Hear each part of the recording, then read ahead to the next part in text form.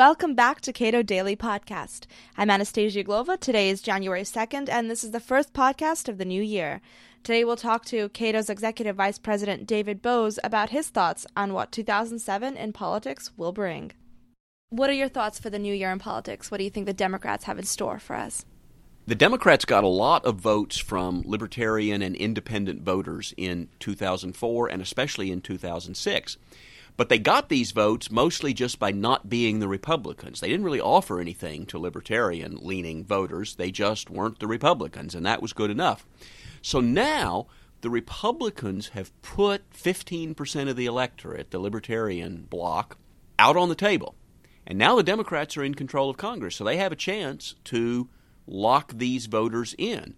But I don't see much evidence that they're going to. They're not stepping up to the plate to do something about the war. They are not doing much about the Republican abuses of civil liberties, and they're talking about lots of new spending programs. They keep saying they're fiscally conservative, but they're talking about lots of new spending programs. So I think the Democrats are going to drive these voters away in their first few months, and libertarian voters are going to once again be stuck in the middle between the big spending, big government Democrats and the Republicans who have also become a big government party. So I'm not sure exactly where we go after that. Don't you think that comparatively the Democrats will run a much more balanced budget than what the Republicans have wrought in recent years? I don't think the Democrats will run a balanced budget, but it's possible that the combination of a Democratic Congress and a Republican president will. That's what happened in the 90s. It's not that Clinton wanted to balance the budget. It's that the Republican Congress wouldn't pass Clinton's boondoggles, and Clinton vetoed some of the Republican boondoggles, and we ended up with less spending. So it's possible the Democrats will pass spending programs and President Bush will veto them. But he hasn't vetoed anything yet, at least not a spending bill. So he's got to start using the veto, and if that happens, then we might see some spending restraint. Now, Bush has suggested a troop increase in Iraq. How do you think that's going to fly in the new Congress? Well, Congress won't be happy about it, but it isn't really up to Congress. Bush can do that on his executive authority. Congress could tell him not to, but they're not going to. I am not convinced that Bush is going to do this, and I think that a year from now we're going to be having this conversation again, and we're going to be talking about Iraq, and we're going to be looking back on a 2007 that was very much like 2006.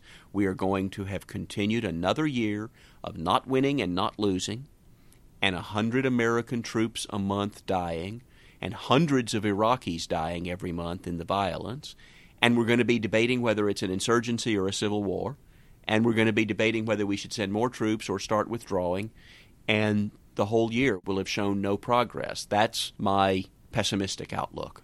You've talked about what Congress won't do. Now, what policies do you think Congress will pass?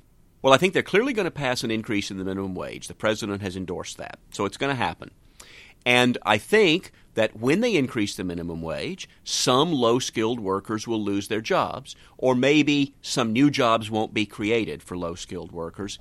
But, there's 150 million jobs in the United States, so it may be difficult for economists to find the jobs that don't exist because of this. It may be too small for economists to be able to point to Congress and say, look, you cost people jobs. But I think we can be pretty sure that if they increase the minimum wage, some people will lose their jobs.